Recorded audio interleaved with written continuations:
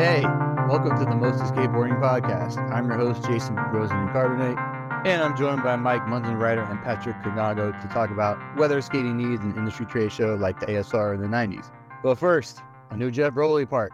Geoff Rowley has been a staple of Southern California skating since immigrating from Liverpool, England in the early 1990s. This week, he dropped an 8-minute part in this economy via his latest endeavor, Free Dome. Mike, did this part turn you into one of those guys that uses the word stoke as a noun? I think I was warned at the outset of Geoff Rowley's part that there needed to be a stoke warning. I might have actually used stoke as a noun anyways, but I'm going to give Geoff, in my rudimentary internet research for this episode, I found out that, is it Jeffrey Joseph Rowley is a junior? Like, there's another one of these guys out there. That being said, I'm giving as a fan of the dude and as a fan of people in their late 40s putting out parts, I'm giving him all the respect. It's pretty insane to do an entire or like a second entire part that's all like washouts and banks and like storm infrastructure. But I think I don't know. I just respect the effort and the mania that goes into something like this, and length notwithstanding, I do think that, you know, if you're skating these big ass banks, just rolling away adds maybe 3 to 4 minutes to the length of the part because the banks are so big. But Patrick, do you agree with me? Disagree? What were your thoughts? So I'm of two minds, because on one hand, I respect the technique. It's really hard to skate drainage ditches, especially over the last couple of years, in which like the quality and the maintenance of these things, it really varies from place to place. And you have to do a lot of prep work to make sure that they're actually skatable so that you don't go flying and lose half the skin off of your arm or your leg. On the other hand, it flew by for an 8-minute part, but it also felt it felt strange. It felt like I was kind of it was almost like he was skating the same spot over and over and over again. And maybe that was the intent. But with all the work that's been done to make Southern California seem a little bit more interesting, at least compared to the rest of the world, this felt like regression. And this is not a diss on Geoff's style, his skating, but I feel like could have used a little bit more, or actually, a lot more spot variety and just maybe a little bit more editing. If this had been a 3-minute or 4-minute part, I think that would have been way more hard hitting. Jason, what about you? Yeah, well, here's the deal with Geoff Rowley. Like, when he came out, I kind of always thought he was corny. Like, I don't know, this sounds stupid, but it was just like the way he dressed. Like, he wear like medium cargo shorts, like medium flip shirt right out the box, like some airwalks with like some socks pulled up or something. And he pretty much did like stock tricks downstairs and rails. So like, you know, I wasn't too into it. But part in Sorry was pretty sick, as was the part in Really Sorry when he skated to You'll Never Walk Alone, I think, plus some other weird song. Well, yeah, I mean, I guess this is the career trajectory for like a jumping down stuff type of pro that's in his mid to late 40s. But yeah, it's a lot of the same thing. Like, I think I'm good. I think I'm good on tricks in the drainage ditches, or just like, you know, stock flip tricks into a big ass ditch and then ride it. I feel like we got to give some context though, because when Geoff and the whole flip crew, Andy Scott, Tom Penny, Rune Glifberg, who else was in that whole squad that emigrated over from the UK and continental Europe? That first wave of flip riders, they did stuff big, they did stuff clean, and Tom Penny was ahead of the class. I mean, he was arguably one of the most stylish dudes ever. And, you know, Geoff I think he stood out then because he did stuff so clean. And also he got a bit of a cool pass from me anyway, because he loves the Beatles, and I love the Beatles, especially as a middle schooler. I always thought he actually had really great graphics. He's also, a lot of his parts also are just filled with like some pretty like deep English references, not just skating to You'll Never Walk Alone, which is the official song of his beloved Liverpool FC, but also him skating to the specials and chilling on a scooter. I think I want to say he might have been a scooter boy back in the day when he was younger. And then also his narration of the flip industry section too. There's a little part of it at the very end where the Scouse accent takes over, and I can't remember what the hell he says. It's like, dear dad, blah, blah, blah, please send some more hobnobs and something. I'm like, what is he saying? Oh yeah, also his use of British comic books for graphics, like the UK Dennis the Menace for a couple of those graphics. Dennis the Menace and Nasher, shout out to them. I used to see those at my cousin's places whenever we'd visit there or Uganda. He was a breath of fresh air for like such a long time too. It's also interesting though, you can't divorce talking about Geoff. Is it Rowley or Raleigh? I always thought it was Rowley. I default to Raleigh. Maybe that's an Americanism. Yeah, I mean, as somebody who uses the corrupted version of his name, I can understand. So again, Geoff, I apologize if we've been mispronouncing your name all of these years, but take a number, my guy. Welcome to America. But what's interesting is like his turn, he left Flip. And does anybody know the circumstances of why he left Flip? I wanted to ask that because it's like, I ended up on the Wikipedia page today, the Geoff Rowley Wikipedia page, to be clear. And it's like, they got him down as a co-owner at the top, and then, how he left in, I believe, mid last decade. And I don't know, my first thought, as we discussed in the chat, was just like, all right, I'm making $2,500, $3,000 per year off my board sponsor. I want more, but I don't think we've seen it or an explanation. I'm sure people will let us know if we're missing it. I mean, is it one of those circumstances where I thought I was an owner, I thought I had shares or a stake in the company, and as it turns up, no, I didn't. All right, guess what? I'm out. And especially, I'm going to assume he either has, at the very least, a green card or has been naturalized and is now a dual U.S.-UK citizen, that, he doesn't have to worry about them hanging the whole, like, well, we paid for your work visa and such, hanging that over his head. Because there's definitely been some companies who have done that to foreign riders who are here, basically saying, we paid for all your legal and immigration stuff. You owe us. Jason, I don't know. What do you think? I will just say from 1993 to 2023, like, dude's career is mad long. So I imagine he's naturalized. But Jason, you were saying. Oh yeah, it was probably some money thing with those Flip guys. But speaking of, immigrating, naturalization, he has a whole new like American persona, like outdoorsman, hunting, fishing, American traditions, all that shit. Pretty different, like from like a kid from Liverpool, which is kind of what he was in the a vegan. Really sorry, I don't know. A vegan to holding cow skulls and shit as like, yeah, wait, hold up, what, like that one skull he's holding up at the end, like what is that, dude? That's like, it looks like one of those prehistoric deer that you see at like the Natural History Museum. It could have been one of his kills. I know he's definitely gotten into hunting, and I think that the obvious explanation is that Flip Skateboards and that whole crew are based in Huntington Beach, California, which is in Orange County, one of the most conservative and reactionary places in Southern California, if not the entire country. It is the home of a lot of the reactionary politics that has shaped much of post-war American life.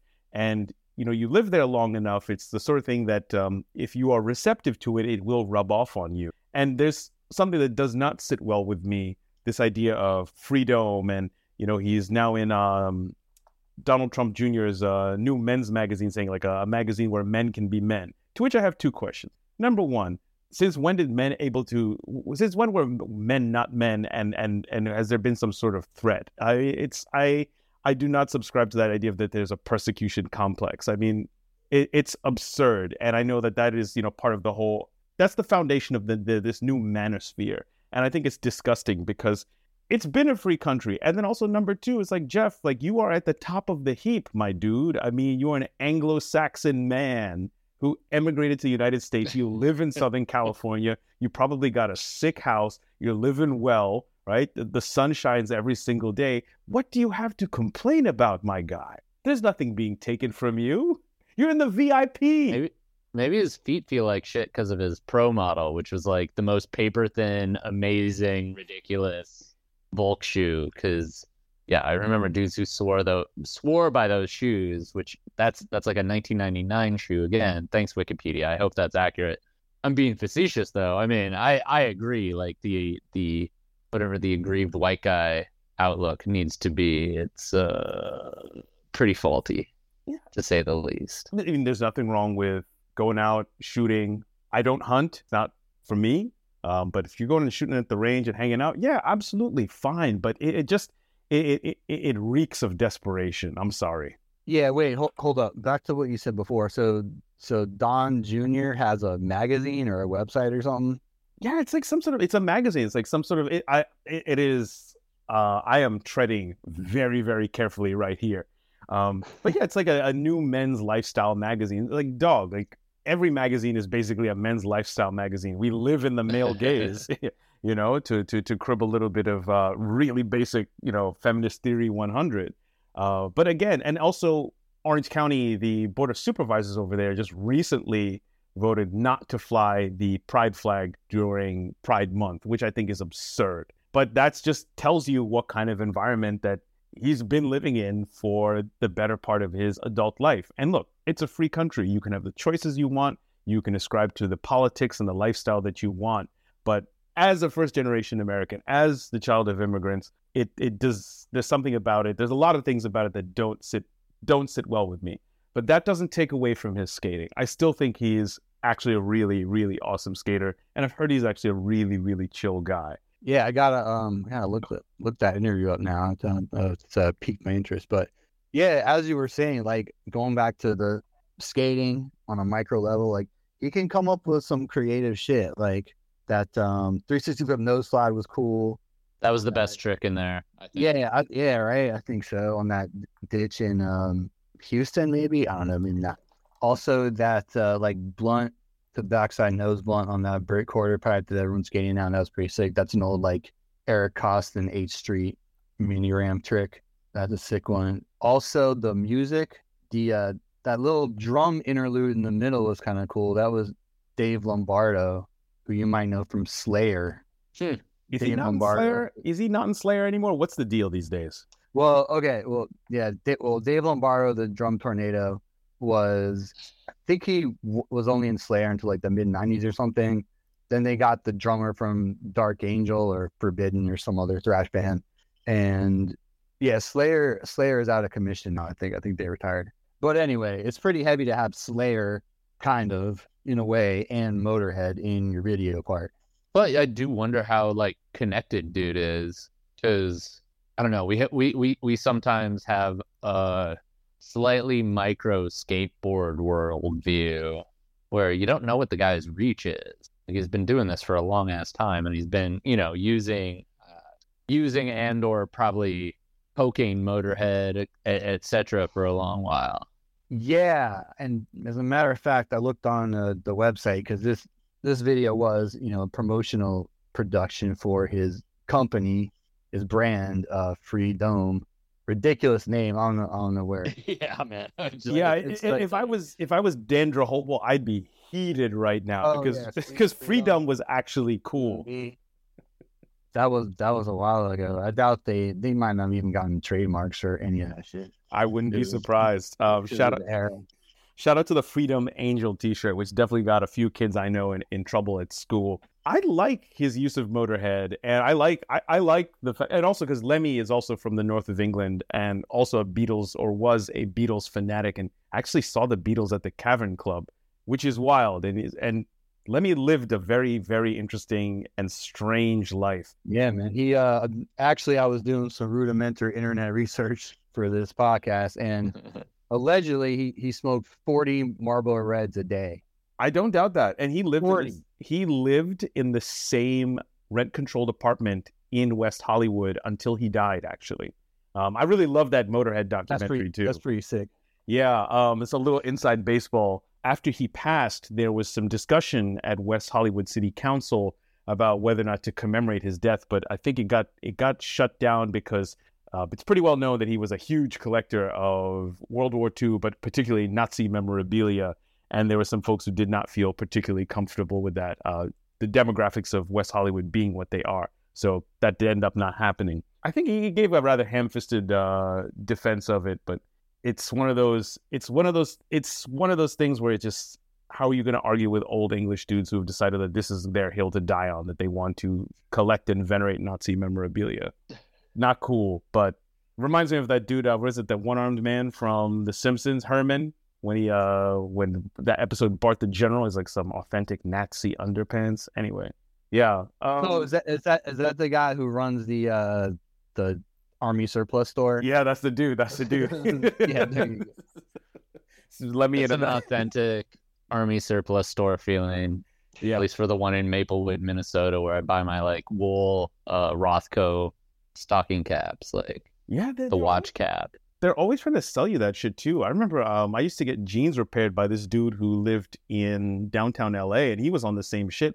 And I remember, like, out of the corner of my eye, I caught some of it just like hanging on the wall. And this was not a military surplus store. I was like, well, I'm not taking my shit here anymore. But yeah, very, very common in Southern California. What else do you think about dudes skating? Was that what you were gonna say, Jason? Oh, I was gonna say, what did Mark Appleyard do in here? Because I couldn't identify him. Then I saw at the end like he was in. I was like, what? I think he was just there hanging out. Oh, okay. I think he got credits for being another skater who was on video. Because yeah, I didn't catch his trick either. And do we count the Colin Provost like semi bump to blunt slide, if I recall? Oh, that included a bank, right? So it was a clean clean sweep of bank tricks. Yeah, I think so. So wait, talk about the Penny cameo? Yeah, that was cool. That was some cool shit. It's always good to see Tom Penny. I don't know. Are we? When you said it's always cool to see Tom Penny, I like to joke on the internet that like there's now when for so long there weren't enough Tom Penny clips to actually like feed my need for it, and then Instagram came along and all of a sudden there's like an endless number of Tom Penny clips. But like I think this kind of came up on skate Twitter today, but I don't think Rowley's in the place of like, all right, dude, give up your space in the hierarchy for younger skaters on the come up. But like, when do we need to turn the page on certain skaters? Turn the page. I ask.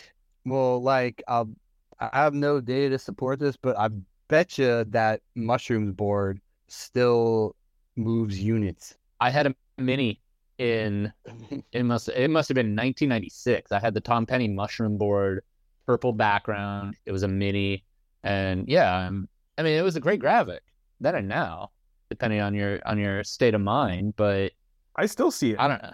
Yeah, it's like one of those. It's like what Roaches, the Tom Penny mushroom board, and Keith Richards are the three things that will be left behind post-apocalypse. Yeah, I'll tell you what. Tom Penny's really he's really in uncharted territory in terms of like how old you can be and still wear like really baggy shit.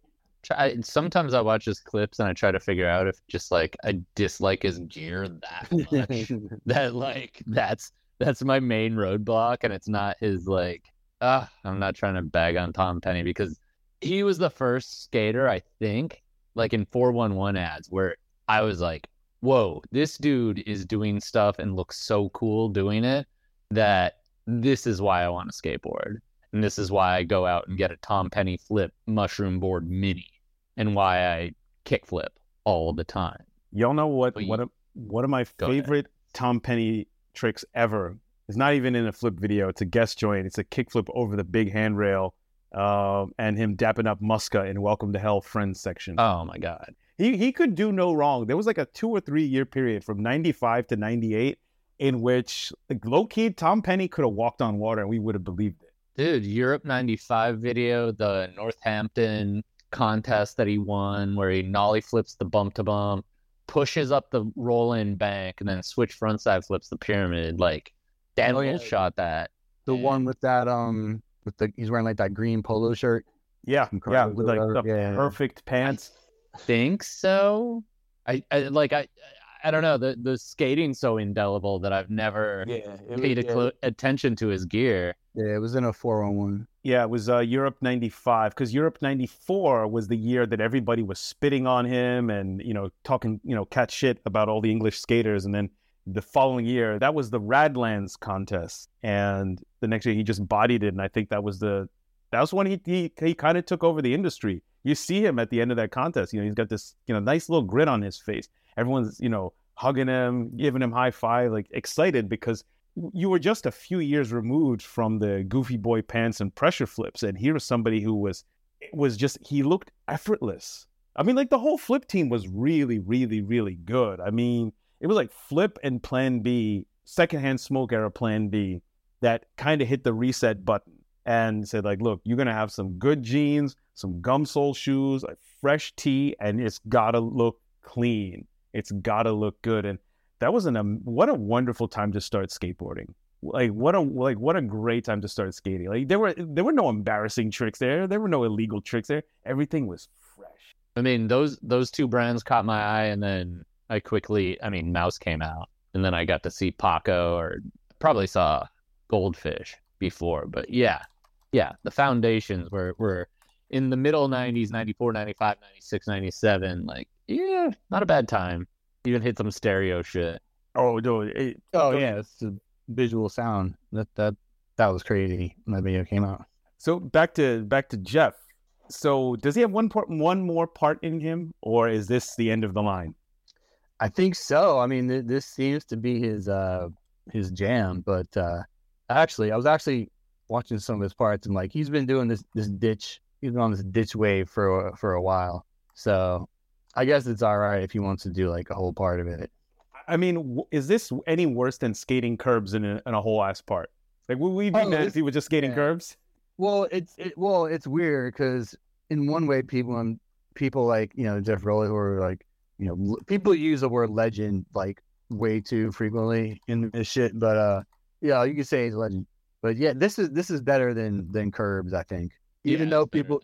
Yeah, like people would think it was cool who was getting curbs because they'd be like, oh, which ones do you skate? But this shit is I think it's cooler than curves. It's not the greatest to watch because it's just like a kind of like watching a bowl. It's all like gray or beige. You know what I mean? You kind of zone out. There's nothing to focus on. That like final, and I agree with that. It's kind of like it's difficult to gauge how gnarly what is actually going on is. But the final boss, like, washout into a road that he skated, where it's similar to the ones that he skates, but it's a new one, as far as I could tell. I think he did again, it's like, what's the best trick did he do on this thing? It's like a kickflip nose slide into a taller and gnarlier thing. Like, there's one angle, long lens from the top, kind of showing what he's going into. And I think it's really legitimately gnarly. I don't know. I'm just thinking of like you're going into this thing and you don't stop until like 30 feet down on the ground, and I don't know. It's cool. I would like to see more variety. Like a buddy, we were talking about the part on like Instagram chat, and he shared with me just like a hard post Raleigh had of doing tricks off a pyramid solo at a skate park. Just like frontside half cab flip, frontside flip, 360 flip over a garbage can. And it's like, oh, he can do other shit still, and his knees function well enough to do that. I'd like to see a little bit more variety, but he's also got like this insane focus of mind on this type of skating to put out. And it's super weird, but I think it's kind of cool and interesting too. Yeah, I mean, like if you think of his contemporaries, right? There's Guy's still ripping, but like he's kind of more strategic. Like he'll pick his spots more, just put like little cool tricks out. Reynolds is just like street skating, just kind of like straight ahead, like not super tech, just like solid, fundamental street skating, I guess. Yeah. And Rolly, he's like into this shit. So yeah. Can I? Oh, go on, please. Shout out Guy Mariano real quick. That switch frontside shove it that he did at the brick quarter pipe, and I'm sure someone in Southern California knows exactly where that's at. San Bernardino. Maybe. Yes. The switch frontside shove it he did, that's like as tall as the brick quarter pipe is tall, is insane. Yeah, that's great. I thought he was gonna do switch frontside shove, like fakey hang up and come in, and then he just came in. I want to see the real-time footage of that because apparently, it got airdropped to someone and it's just locked in slow-mo. But holy shit, that's incredible. Yeah, it's been circulating quite a bit. But then the question is, Guy, where's the part, man? Come on. I'm going to be a skeleton by the time this thing comes out. Wait till the Dickies video. Shane O'Neill's got to just like lay the hammer down. Like, all right, Guy, we're giving you $4 per board. Let's do the part. I wonder what per board fees are anymore. For April? Like, who's even getting two? Like, I made up $4. Like, $2 used to be. Yeah. Like pro model sales. Hey, listeners, clue us in. All right. Well, speaking of board royalties and things of that nature, back in the 1990s, one of the biggest industry events was the Action Sports Retailer, pretty much known as ASR trade show. The twice annual San Diego-based trade show featured the latest in surf and skatewear trends. But in the late aughts, it suffered from a drop in attendance as the recession took its toll on discretionary spending. The last ASR was in 2010, but with skating more popular than ever, it's worth asking. So, Patrick, I will ask you, does the industry need a trade show to foster in-person business development and networking in 2023? The answer is yes on both counts. However, who is going to organize it? Because running conventions is a ton of work. I don't know if either of y'all, I think, Mike, you've talked about this in the group chat about attending conventions, but, running a booth at a convention, doing all the logistics, working with a convention center. I mean, dog, we can't even keep an Olympic organization together here. How are we going to keep a biannual industry trade show going? My goodness. Like, what do y'all think? Like, do you think we need it? Well, in a way, like ASR was really the shit, like, I guess before the internet and definitely before, social media, because it was like, that's where all the wheeling and dealing went down. Like, people got on different teams. Like, I think Kayla said he got on Alien and some ASR. You got to see all the new product. Like, nowadays, they just put it on Instagram or some lookbook or something. Like, every brand had a booth. Like, the World booth was always crazy. Like, I think in one of them, they had tons of graffiti and whatnot. Yeah, there's always, like, a big, like, party scene or whatever. Like, I never went, of course, because I was, like, 16 or 17, but I'd always hear, like, stories about how dope it was and shit. Oh, plus they had things like, the high ollie contest. I don't know if it was, like, the official Reese Forbes one, or I think the first one, the Danny Wainwright one, it was just, like, high ollie contest before it was, like, a Reese Forbes branded. But, like, shit like that, it's just a place for people in the culture to, network and, like, get shit done. In the physical world, which doesn't really exist now, except for, I think Agenda still exists, but it's weird. Like, it's mostly like streetwear, and they have some skate shit going on, but it's just like they built a set of stairs and the handrail and the convention center. I don't know. It's weird. Yeah, it's not the same. Agenda, I want to say it moved to Vegas, and something that felt a little weird. I had a buddy whose ex-homegirl used to work for them, and I couldn't get much information out of her about what Agenda's plan was and why skateboarding was at the periphery. And this was some years ago. This was when skating was popping, like when there was that nice upswing that kind of crested around 2020, 2021. And it's frustrating. I mean, Mike, you also have convention experience. Do you think skating needs this, or is this a relic of the past? I don't know.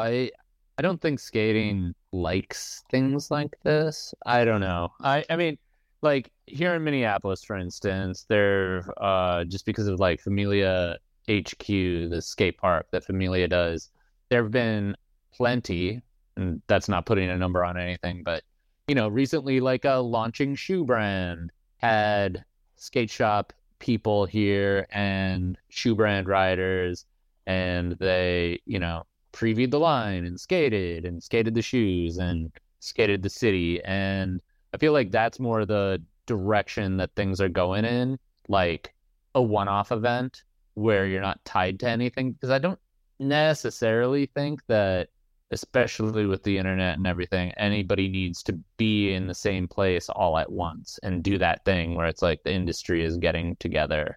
Random kind of side tale, like, this is going back to, must have been 2011, 2010, but and I think it's also like the lack of a trade show is the influence of the bigger brands getting into skating and being like, we're going to do our own stuff, a la Nike, where I was writing for the Skateboard Mag at the time, and my editor was kind enough to say, hey, I was invited on this trip to New York City. I can't go.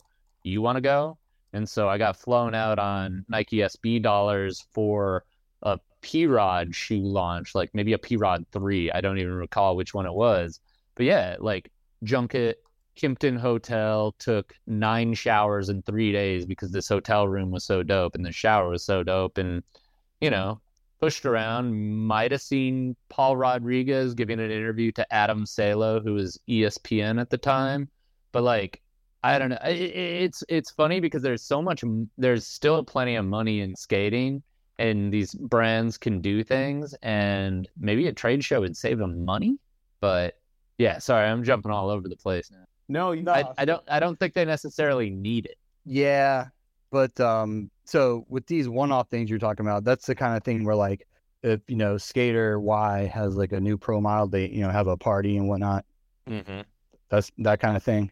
It just, from attending both the Stoked sessions in San Diego back in April and Mike and I attending Slow Impact back in February in Tempe, it feels as though skating needs or craves these spaces that are not contests where we can just talk about stuff, where we can cement some relationships, more specifically cement in-person relationships.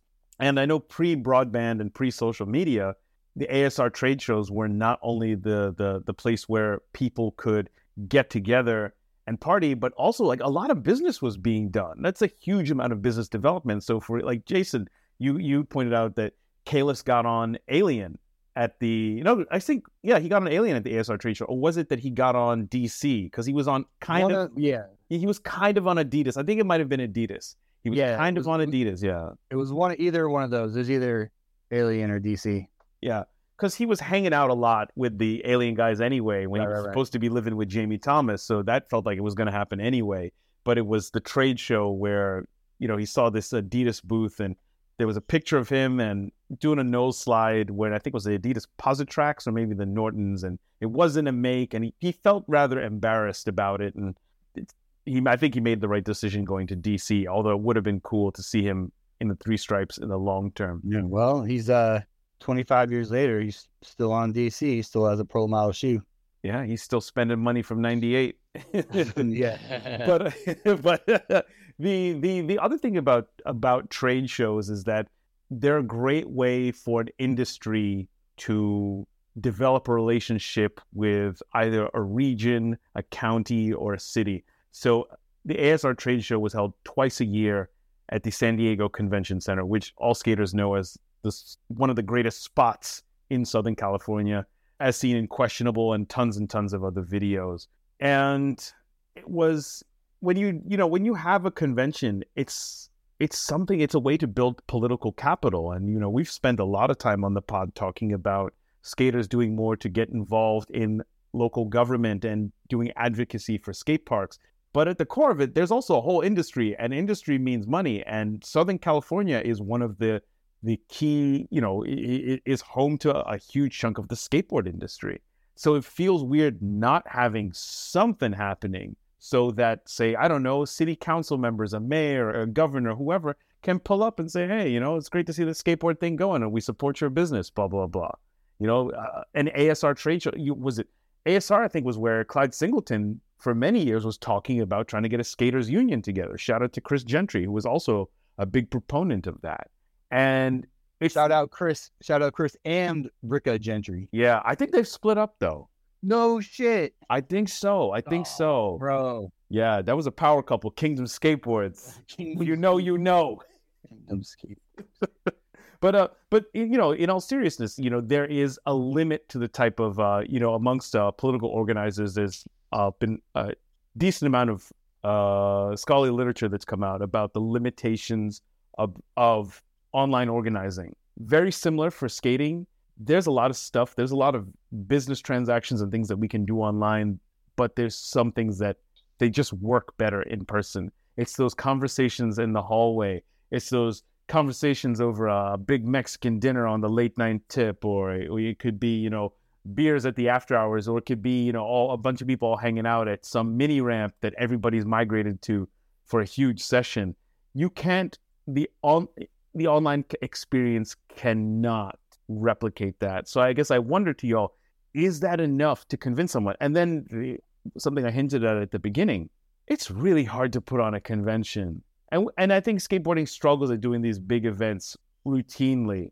It would cost a shitload of money to get this thing going again, but I feel like it would be worth it. Like, do y'all, like, if it came back, would you attend, number one? And number two, do you think it's worth the effort? I would love to. I mean, most conventions in Vegas these days, like, that seems to be a big place. It is. Things to take place. That's a thing, yes. Yeah, I mean, definitely that'll be fun as shit, dude. I mean, yeah, like you were kind of alluding to, Patrick, like, it would definitely be like a chance for skating to, like, flex its muscle as an industry. You know, Well, what I mean,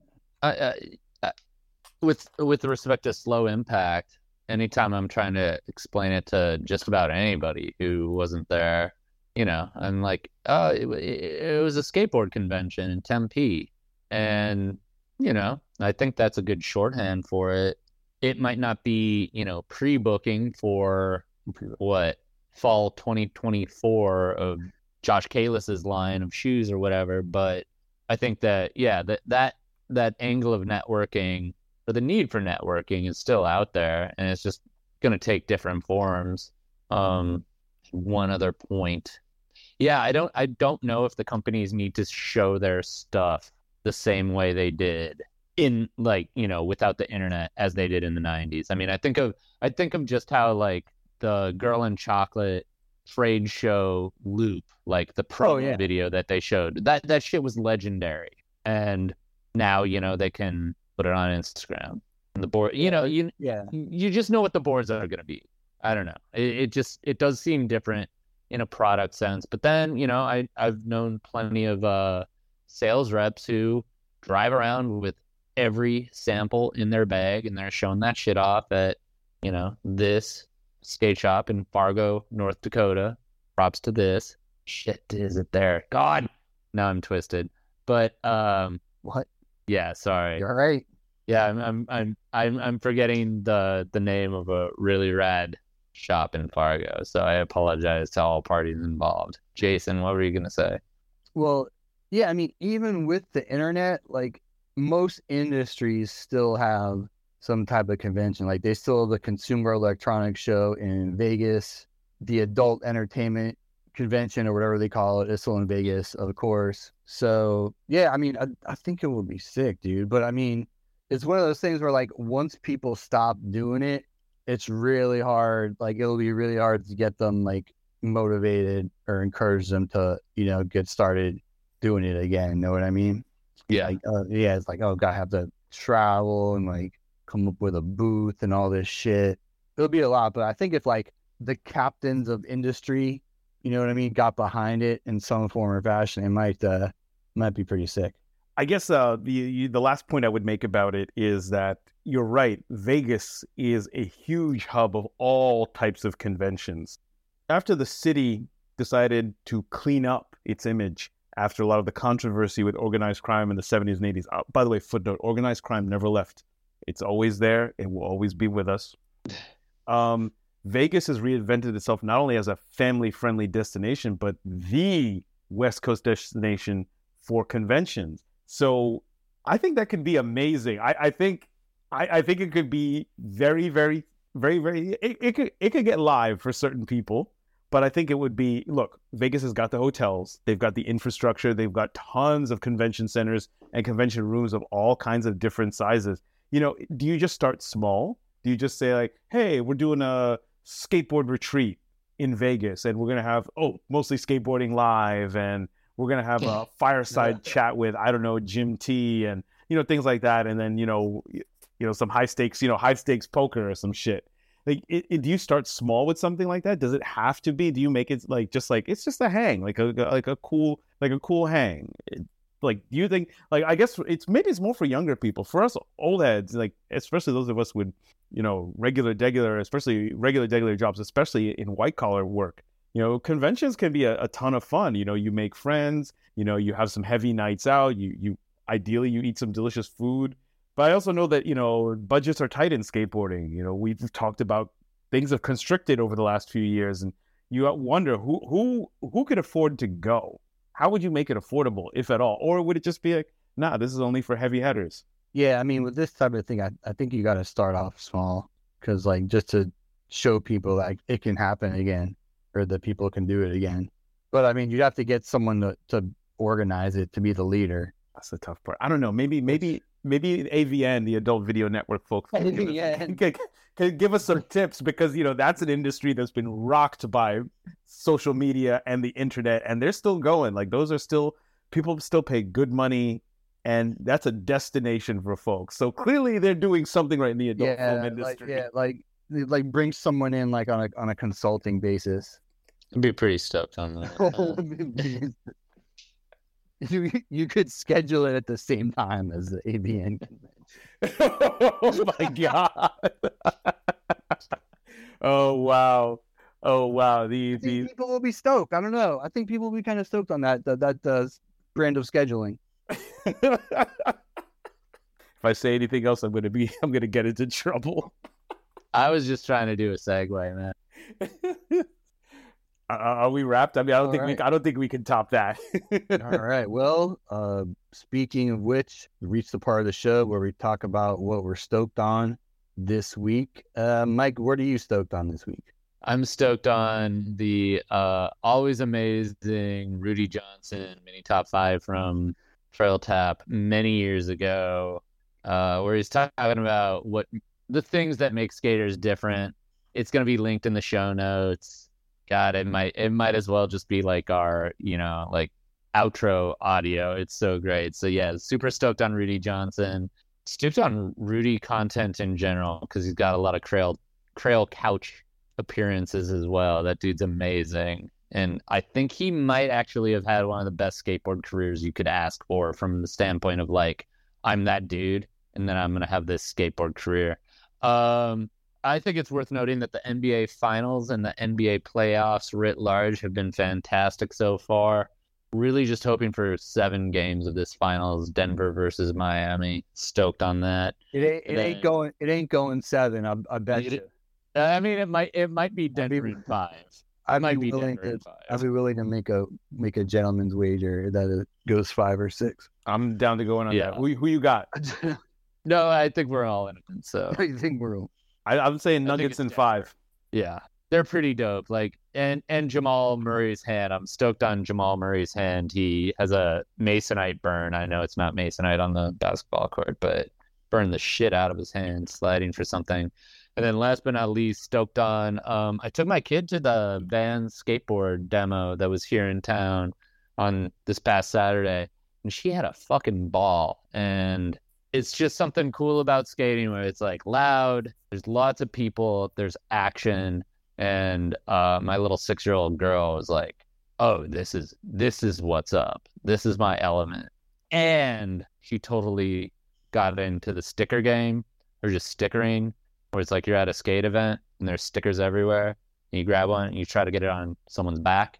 She might have been trying to do it to Elijah Burrell, so I'm pretty stoked on just my kids' action this weekend. Yeah, who else was all there? Like Gilbert, I think.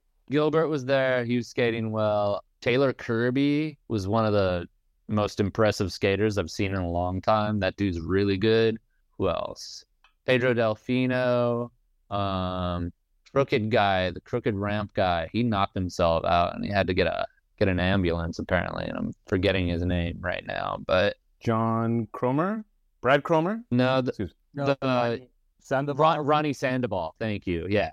No, I didn't see him slam, but he was like, there's a quarter pipe to wall at the park, and I think he went up and he came down hard. And Sam Hitz was the Thrasher.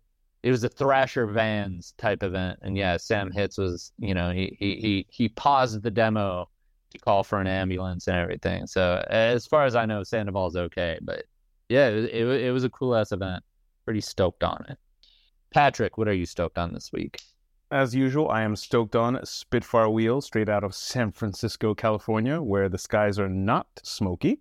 I've really been enjoying Noel Gallagher's interview with a YouTube podcast, I guess you'll call it, called That Pedal Show. The first two Oasis albums are amazing. The rest of their stuff is mid. Noel's solo stuff is mostly miss, but he, for the last 30 years, has been one of the best interviews in music. One of the last rock and roll stars. Just get the band back together already, stupid. The Limousine tour edit went down to Texas. I really enjoyed that. Shout out to Limousine. Really enjoying what they're putting out there. And also, I've dived back into the most Transworld-ass video ever, The Dreams of Children. It doesn't even have Transworld's name on it, but you can just tell. Jason, what you stoked on this week? Stoked on Avenger Trucks out of San Francisco, California. One of the best Eurotech ledge assassins in the game, Marek Zaprazny, just came out with a new part called Field. It's for this European clothing brand, I think, called Field. It's super sick if you're into that kind of thing. Talked about Kalis a little bit before. Stoked on his Out There feature on the Thrasher website. And Kalis, I think Kalis has the best garage I've ever seen. Like, it's usually super clean and organized. And this particular feature is pretty messy, but when it's clean and organized, it's the coolest garage we've ever seen. He has like every tool, everything's like either on the wall or that kind of thing. That shit rules. Also, you guys know I'm a pretty big cinephile. I went and saw the new Fast and Furious movie, Fast X or Fast 10, and it was super sick. If you're into that franchise, can't wait for the next one. Well, that's it for our show this week. Be sure to check mostlyskateboarding.net for links and other show notes. Until then, you can keep up with us online. Patrick, where can the people find you? All right, you can find me on Twitter under the handle @ColonelKSpeaks. You can also find me on Instagram under the handle @PKigongo, and doing stuff with the Harold Hunter Foundation, which I'm happy to report this week is Harold Hunter Weekend. Some of the events have been moved indoors because of all of the smoke coming from the Canadian wildfires, but it's still popping, and I think it's supposed to rain. So by the time this airs on Sunday, I think we should be good to go for the marquee event, which is Harold Hunter Day. Mike, where can the people find you on the internet? Posting on Twitter and Instagram with the same handle, @MMunzenrider. Jason, where are you on the internet? On Twitter @Carbonite1994, on Instagram @FrozenCarbonite, and writing stuff for quartersnacks.com. Working on some new shit. Well, we'll see y'all next week. Later. Later. All right. When you walk through a storm, hold your head up high